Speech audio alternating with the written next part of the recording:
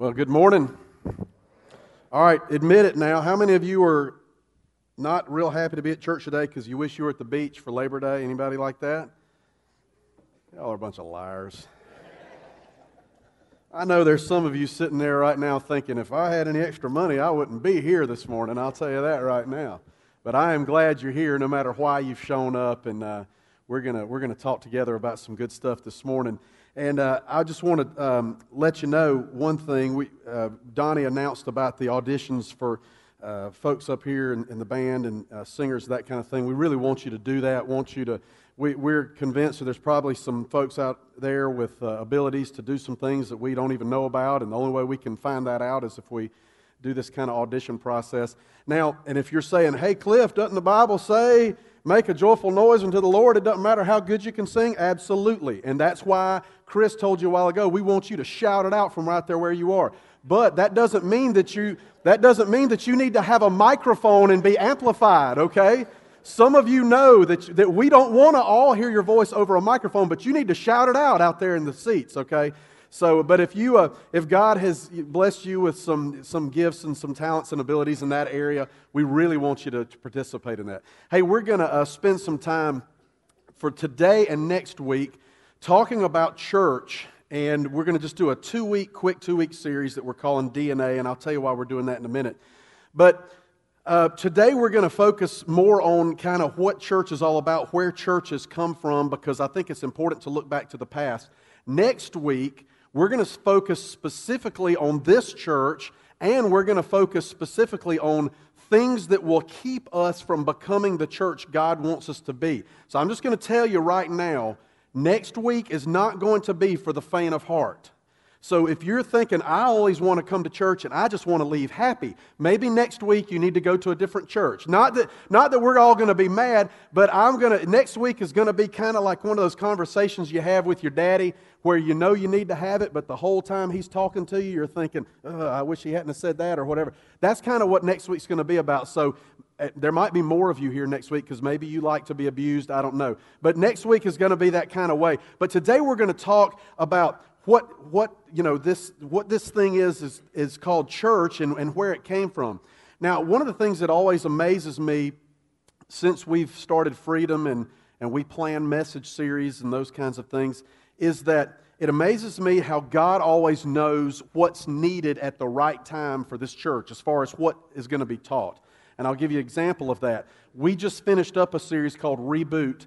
And the first week of that series, I don't know if you were here back in the first week of August, but we talked about the blue screen of death. We talked about the fact that sometimes our life crashes and that when that happens, a touch from God's hand can help take care of those things in our life. And we had planned that series of messages a long time ago, and I had no idea that Sunday when we preached that message, there was someone here, first time ever at our church, that had just lost their parents, and they were here that first Sunday when we're talking about life crashing down. Now, obviously, I had no idea that person was going to be here that Sunday. That's God being a lot smarter than I could ever be and saying, hey, preach this today, Cliff, because I've already got this thing arranged where this kid's going to be there. You don't even know is going to be showing up. An example for this Sunday and next Sunday. We, back at the beginning of the summer, Donnie and I were talking, and we already had the Reboot series planned, and we're starting a different series week after next. And I said, you know what? We need to take a couple of weeks and just remind ourselves, all of us focus on what church is all about and why we do what we're doing. I just think it seems like this is the right time to do it. I felt like God was leading us to take 2 weeks out, a 2-week break between one series and the next series to talk about church and what it's all about. And we've seen over the last 3 or 4 weeks, we've had a few different things pop up in the life of the church that have it's been a confirmation to me, this is what we need right now. We need to take 2 weeks out and just focus on who we are, what God's wanting to do here. So I'm glad you're here today. And if you know folks that aren't here today that are planning on coming next week, encourage them to log on to the website freedomfellowshipsc.com. Listen to this message today before they show up next Sunday. That would be a good thing for them to do. We're calling this series DNA, and I'm not a scientist by any stretch of the imagination. In fact, I called Jake Ticknor Friday to be sure I even knew what DNA really was. Because Jake is a lot smarter than me. And from the way I understand it, what DNA is DNA is our stuff that makes us up. It's what holds our bodies together, and it determines what we look like and who we are and all those kinds of things. And so one of the things about human DNA is you're stuck with what is in there. But what do we do as humans sometimes is we try to override that DNA with things like coloring our hair and plastic surgery. I'm not saying those things are wrong, but it just always is funny to me about especially women. They got some things they want to be bigger, and then some things they want to be a lot smaller. And so we've got all this stuff that goes on with plastic surgery. And so what we do with DNA is we try to ignore it and we try to overcome it with these surgeries and these things that we have done and changing stuff. And I always pick on Sherry about, how women are with their hair. It seems like if God gives them curly hair, dadgummit, they're going to go to the place and get it straightened out. And if God gave them straight hair, they're going to pay somebody $50 a month to curl it up for them. It's just kind of the way it works out. And church has DNA as well. God has specifically laid out in the Scripture of what church is supposed to be about.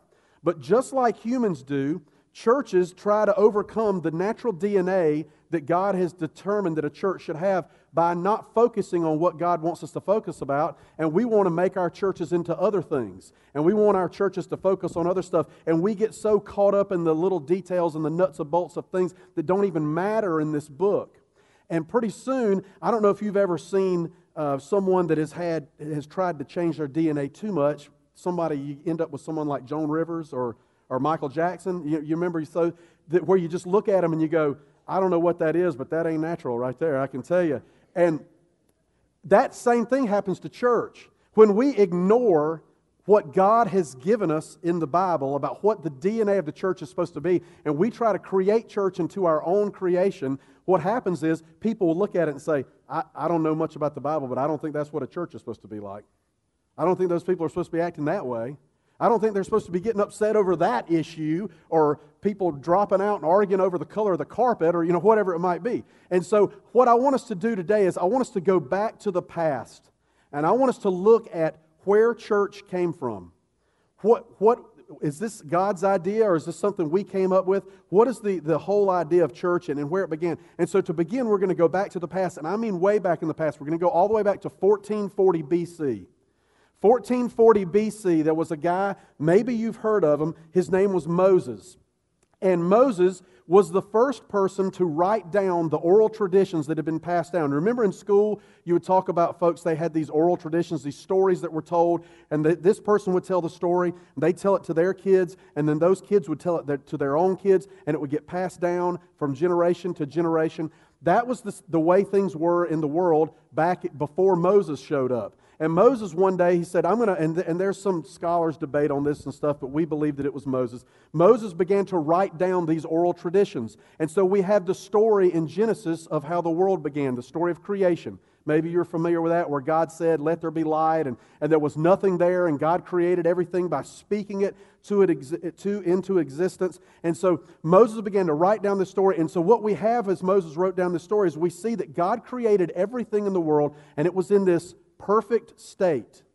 It was exactly how He wanted it. And over in that creation story, God would say, these things are good, these things are good, these things are good. Everything He made that He looked around at, it was all good.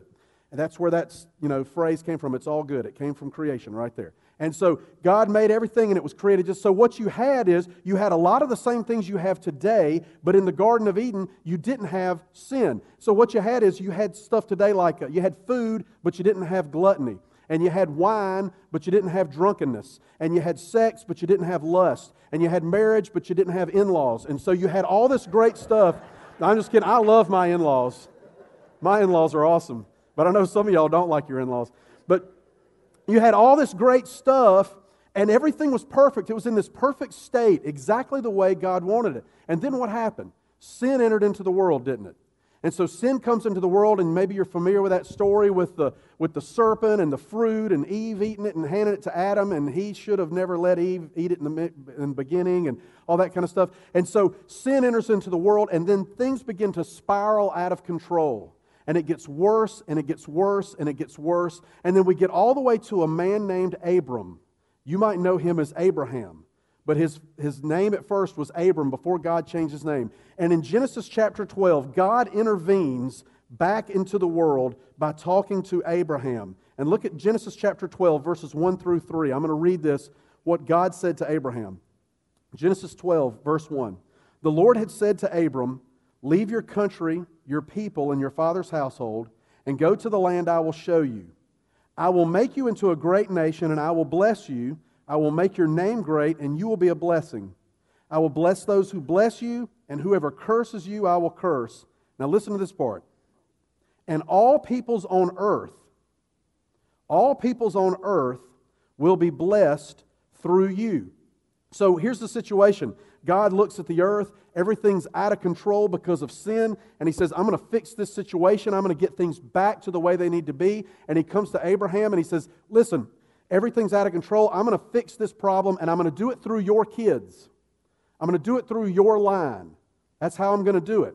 Abraham is like, God, great idea. I agree with you wholeheartedly. One big problem, I don't have any kids. And my wife is really, really old. And I love there's a verse of Scripture in Genesis where Sarah, Abraham's wife, finds out she's going to have a baby, and she actually says this in the Scripture. She says, am I going to have this pleasure after I'm old and worn out? I think that's the funniest thing, that she looked at herself and said, I'm just wore out, now I'm going to have a baby.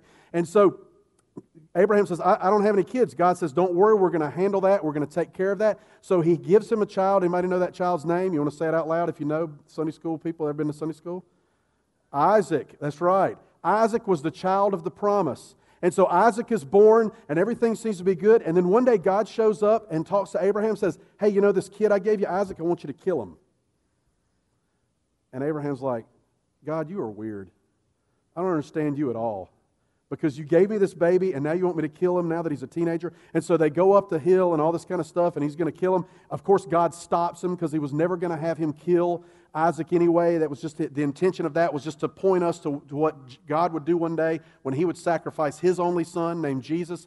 And so instead of sacrificing Isaac, a ram shows up, and they sacrifice the ram. And after all that happens, look at Genesis 22. At the end of this story about Abraham being willing to sacrifice Isaac but not having to, God once again makes it clear what His intentions are. Look at Genesis 22:15. The angel of the Lord called to Abraham from heaven a second time and said, I swear by myself, declares the Lord. That's pretty cool. You know how some people swear to God? God just says, I swear to me because I am God. And by the way, you shouldn't swear to God. That's another place in the Bible you shouldn't do that. But God can do it because He's God. And so He says, I swear by myself, declares the Lord, that because you have done this and have not withheld your son, your only son, just like in John 3:16, what does it say? God so loved the world that He gave us His only son. So once again, that whole instance was to point us to Jesus one day. That you have not withheld your son, your only son, I will surely bless you and make your descendants as numerous as the stars in the sky and as the sand on the seashore. Your descendants will take possession of the cities of their enemies, and through your offspring, all nations on earth will be blessed because you have obeyed me. It's very clear through Scripture. It's extremely clear that God was doing something that was going to provide salvation. It was going to provide forgiveness of sin for everyone. For everybody in every corner of the earth. Not just for Abraham and his kids. Not just for the Jews. It's very clear that God's plan is to save the earth and not just Israel. And so that's what God had been doing since the beginning. When He had the Garden of Eden, He had created this place. It was great. Sin came in and messed it up. So He says, we're going to fix this, and we're going to do it through Abraham, but it's not going to be just for Abraham's kids. It's going to be for everyone. And that is the consistent message throughout the Old Testament.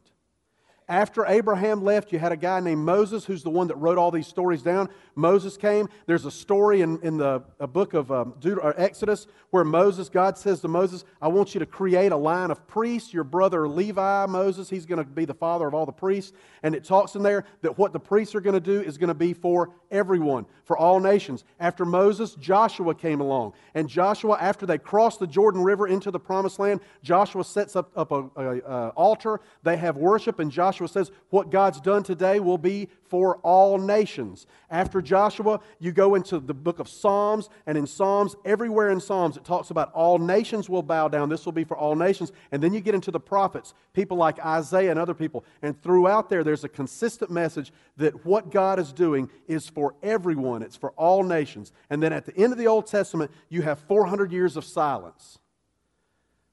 Scholars call this the intertestamental period.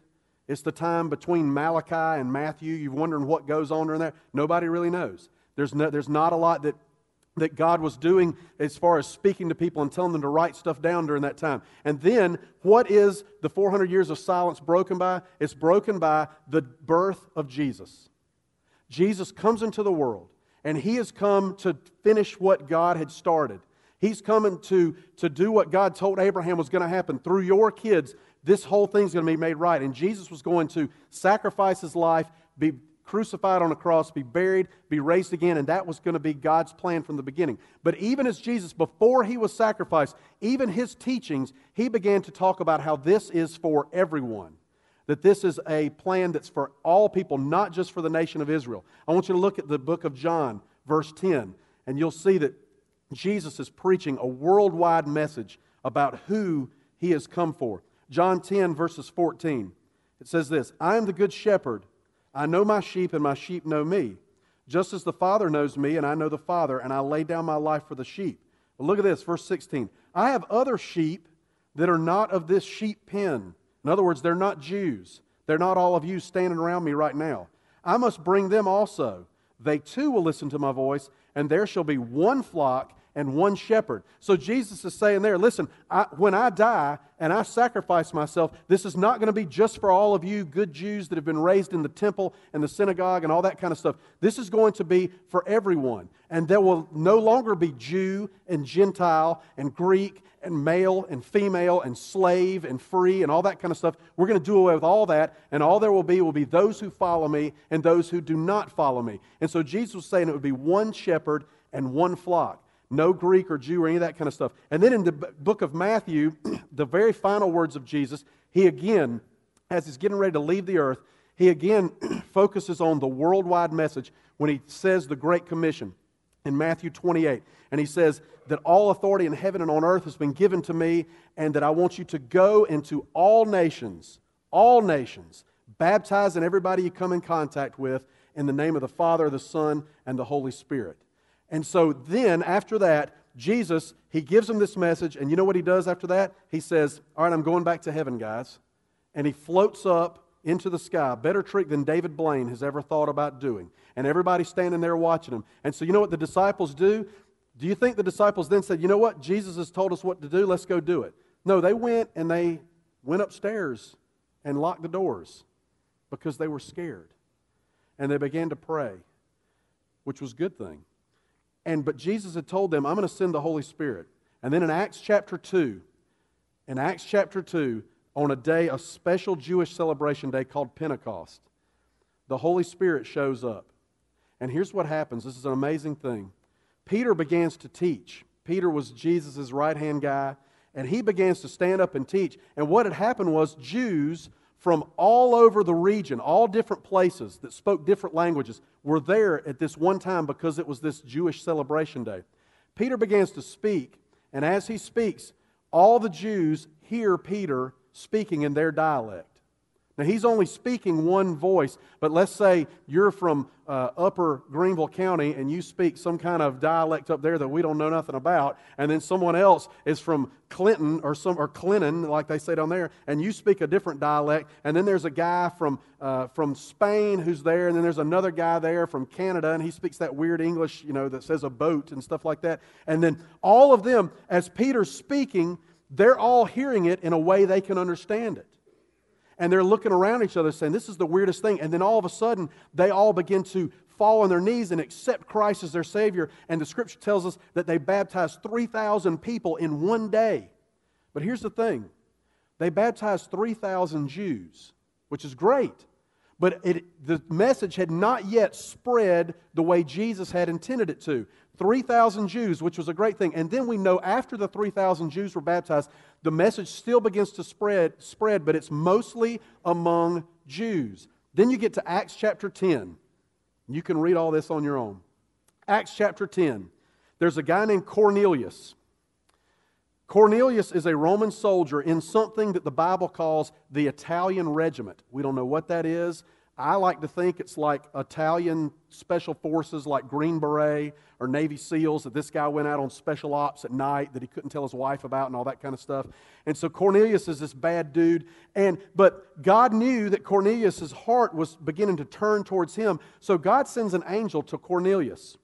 And this angel says, hey, Cornelius, I want you to go find a guy named Simon Peter. That's the same guy that hung out with Jesus, that preached that message. I want you to go find him. Go to him and bring him to your house because he's got something to tell you. So Cornelius, he doesn't do his own dirty work because he's part of the Italian regiment. He sends some soldiers out, says, go get Peter, bring him back to me. Now here's the cool thing. The next day, Peter has no idea that a guy's being sent from God to come pick him up. Peter has a vision from God himself. And he has this vision from God, and God parades all these animals out in front of him. And because Peter's a Jew, he's looking at these animals going, I can't eat that one, I can't eat that one, I can't, pigs and stuff like that, I can't eat those. And then all of a sudden, God says to Peter, Peter, eat any of these things that you want to. Peter says, God, I can't eat that stuff, that's unclean. You know I don't ever eat anything unclean. And God says, it's all clean because I made it. All of this is good because I made it. And then it wasn't too long after that vision.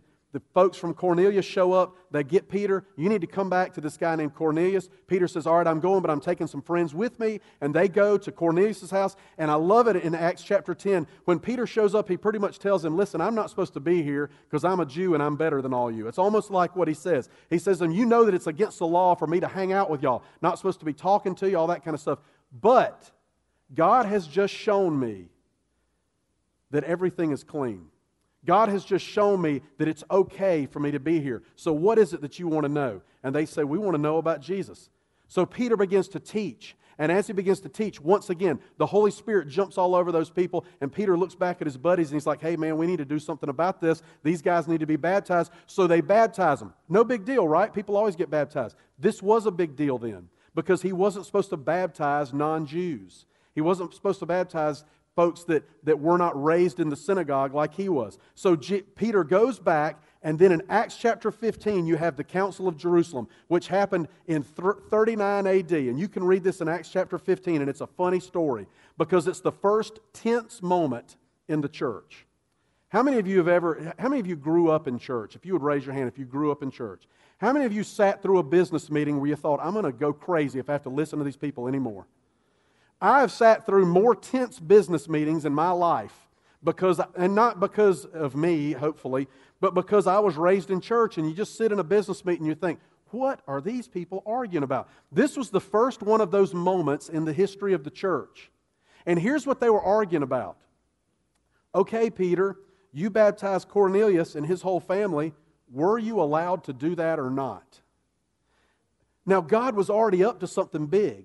He had said from the beginning of time, this message of salvation is for all nations, but they want to get together and vote on it. Yes, will we agree with God or not? And the funny thing is, as you read through it, they start to say, okay, cool, you baptized Cornelius, great. Now he needs to be circumcised. And Peter's like, dude, he's like 44 or something. We're not going to do that. Hey, listen. And so Peter says, the new sign of the covenant needs to be baptism, not circumcision. It's a circumcision of the heart, not a circumcision of your physical body. And so he says, it's going to be baptism and not circumcision. So at the Council of Jerusalem in 39 AD, they say, okay, this is kind of a strange deal, but we agree. We agree with what God's doing. God is we don't know why He's doing it, but He's spreading the message of salvation to people other than Jews, and we agree with it, and we're going to do it. And after that happened, that's when God really started to move throughout the world.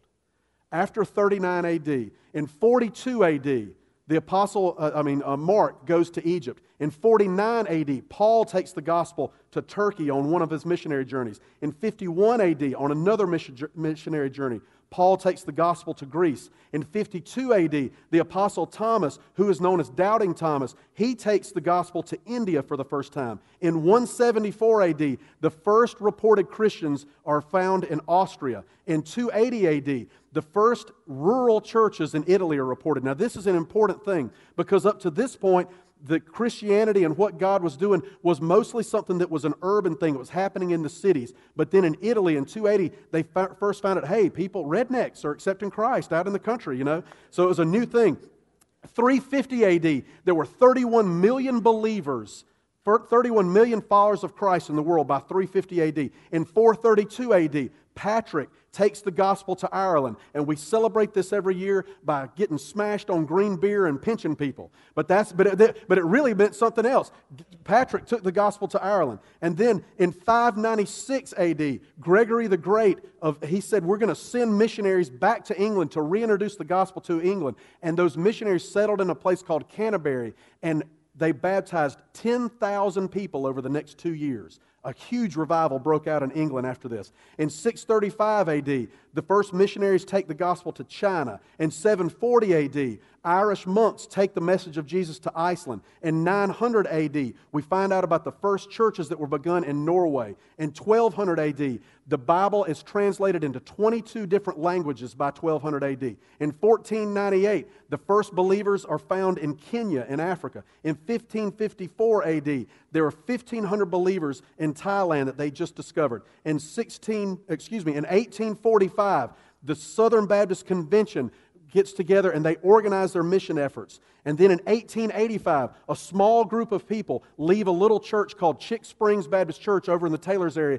and they decide they're going to start a church over in Greer, and they're going to name that church Fairview Baptist Church. In 1904, Appalach Baptist Church, which is located right up here up the road, that church begins. In 1976, a group of people decide we need to start a church to reach the growing area near the new Riverside High School, and Riverside Baptist Church begins in 1976. In 1995, a group of people leave Mount Lebanon Baptist Church because they know that there's a need in this area for a church that will reach folks that aren't going to church anywhere, and Springwell Church has begun in 1995. In 2003, a few families from Taylor's First Baptist Church leave to try to reach the folks moving into Blue Ridge Plantation, and Ridgeview Baptist Church is born. In 2004, a career youth minister who said he would never pastor a church, and he didn't even like pastors, he leaves his youth ministry position at Fairview Baptist Church, and Freedom Fellowship is born. And then in 2005, Dustin Willis and a group of recent college graduates moved from the Anderson area to Columbia to start a church to try to reach all of the folks on the University of South Carolina campus, and Midtown Fellowship is born. And I could go on and on and on and on. You see, what God has been doing since the beginning of the world is still continuing today. And what I have given you is just a cursory, a very broad look at what God is doing since the beginning. And it all goes, everything that's going on, it all goes exactly back to what God told Abraham in Genesis chapter 12. It goes exactly back to what God said in the Psalms. It goes back to what God said through the prophets. It goes exactly back to what Jesus taught and what Paul taught. It is what God is doing in the world. And everything that goes on exists for one reason, and that is to promote and to push the message of Jesus Christ. We get so upset over politics and who got elected and who didn't get elected and who's made a judge and who's winning this war and who's winning that war. And if you will read the entire book of Scripture instead of just pulling out the verses we want, if you'll read through the Old Testament, you'll read through the New Testament, you will see that God uses nations for His glory. He doesn't lift up a nation so that we can be made great. He uses nations for His glory, and He takes down nations for His glory. And why does He do it? He does it all because His message, the gospel, that He's trying to save folks from our sin, that He sent His Son Jesus to die for us, that is what is most important. And that's what He's been doing since the beginning of time. And so what we do here on a Sunday morning is part of a much bigger plan. And so here's what you need to ask yourself. Are you going to get in on it? Are you going to get in on what God's doing? This is what He's doing. And we are a part, like I said just a second ago, we are a small part of this gigantic thing that God's been doing since the beginning of time. And that's why freedom exists. Freedom doesn't exist just so that we can hang out with each other and feel good about ourselves when we hand out candy at Halloween Hoopla. Or it doesn't exist so that I can stand up here and preach to you in flip-flops on Sunday morning. Or that we can have a band that sounds pretty cool and all that kind of stuff. it exists because we have a job to do. And the job is to tell everyone in the area that God's placed us in, we get to tell everyone in Greenville County and Spartanburg County and the whole of the upstate that Jesus died for them. And it's only through Him that their sin can be forgiven. And it's only through Him that they can find that peace that God created the world in, back in creation, back in the Garden of Eden. One of the things when I was planning this message that I thought I wanted to spend a lot of time on, and then as I kept praying through it and reading, I thought, we're not going to do that, I thought we're going to spend a lot of time on the mission, and we need to focus on the mission. But here's the thing. I don't have to stand up and say, hey, here's why our mission is the way it is. Because Matthew 28, Jesus gave us the mission. When He said, go into all the world and baptize all nations in the name of Jesus, make disciples of all nations, and He said, I have the authority to do this. That's the mission of every church. And so if a church gets together and says, hey, we need to figure out what our mission is, and it's anything different than what Matthew 28 says, then they're no longer a church. And we will cease to be a church if we get so focused on things other than Matthew 28. If we begin to get focused on what we like and what we want to hear and what we think we should do, instead of focusing on the fact that Matthew 28, go into all the ends of the earth and telling people about Jesus Christ, starting right here in your backyard and then making circles out until we get to every end of the earth, that if we do anything else but that, then we've lost our focus. And so when we say that our mission is helping people discover the true freedom only Christ can give, that's just our way of saying Matthew 28. It's just our way of saying this is what we're supposed to do. We're supposed to tell people about who Jesus Christ is. That's what churches do. So the question that I get from time to time, folks will say, hey, how big do you want Freedom to get? Are you trying to build a mega church? Here's my answer. Get ready. If you ever ask me this, this is the answer I'm always going to give you. How big do you want Freedom to get? Bigger. Now here's why. Because I know for a fact there are more people outside these walls that don't know Jesus than do know Jesus. Now, when I start saying we're big enough, that means when we can go out here and everybody knows Christ. Once everybody in Greenville and Spartanburg County is saved, then we can say, hey, we don't have to get any bigger. We're done. Let's eat homemade ice cream and pat each other on the back. Whatever we're going to do. But until everybody knows Jesus, I want this church to get bigger. Not so I can be proud of myself, not so that I can look out and see more people in this place, but because of the fact that when people die without Jesus, they go to a real place called hell, and they really suffer for the rest of eternity, and there's no way they can get out of it. And because of that, we have got to be obsessed with the idea of this church becoming bigger and bigger and bigger, because we want to see everybody out there in here praising Jesus, having accepted Him, being baptized. That's what we need to see happen. And so when we talk about what is our DNA and what are we going to do, that's what it all boils down to. And it's not something we've made up, but it's what God began in Genesis 12 when He went to Abraham. And He said, I'm going to do something big through you. I'm going to send my son, and he's going to come through your line, and he's going to make all this right. I want to just confess something to you now. Normally when I prepare a message, I know exactly how I'm going to conclude it. I had no conclusion for today's message. I don't have a poem to tie this up with. I don't have a nice story to tell you or a joke to end with, because I don't know how to end it other than to say, that's what I want us to be. That's what I want us to become. And I want you to get in on it. I want you to say, I want to come along with that. That's what I believe in too. And so what I want us to do right now is I want you all to stand up. I know I'm making you stand before the musicians get up here.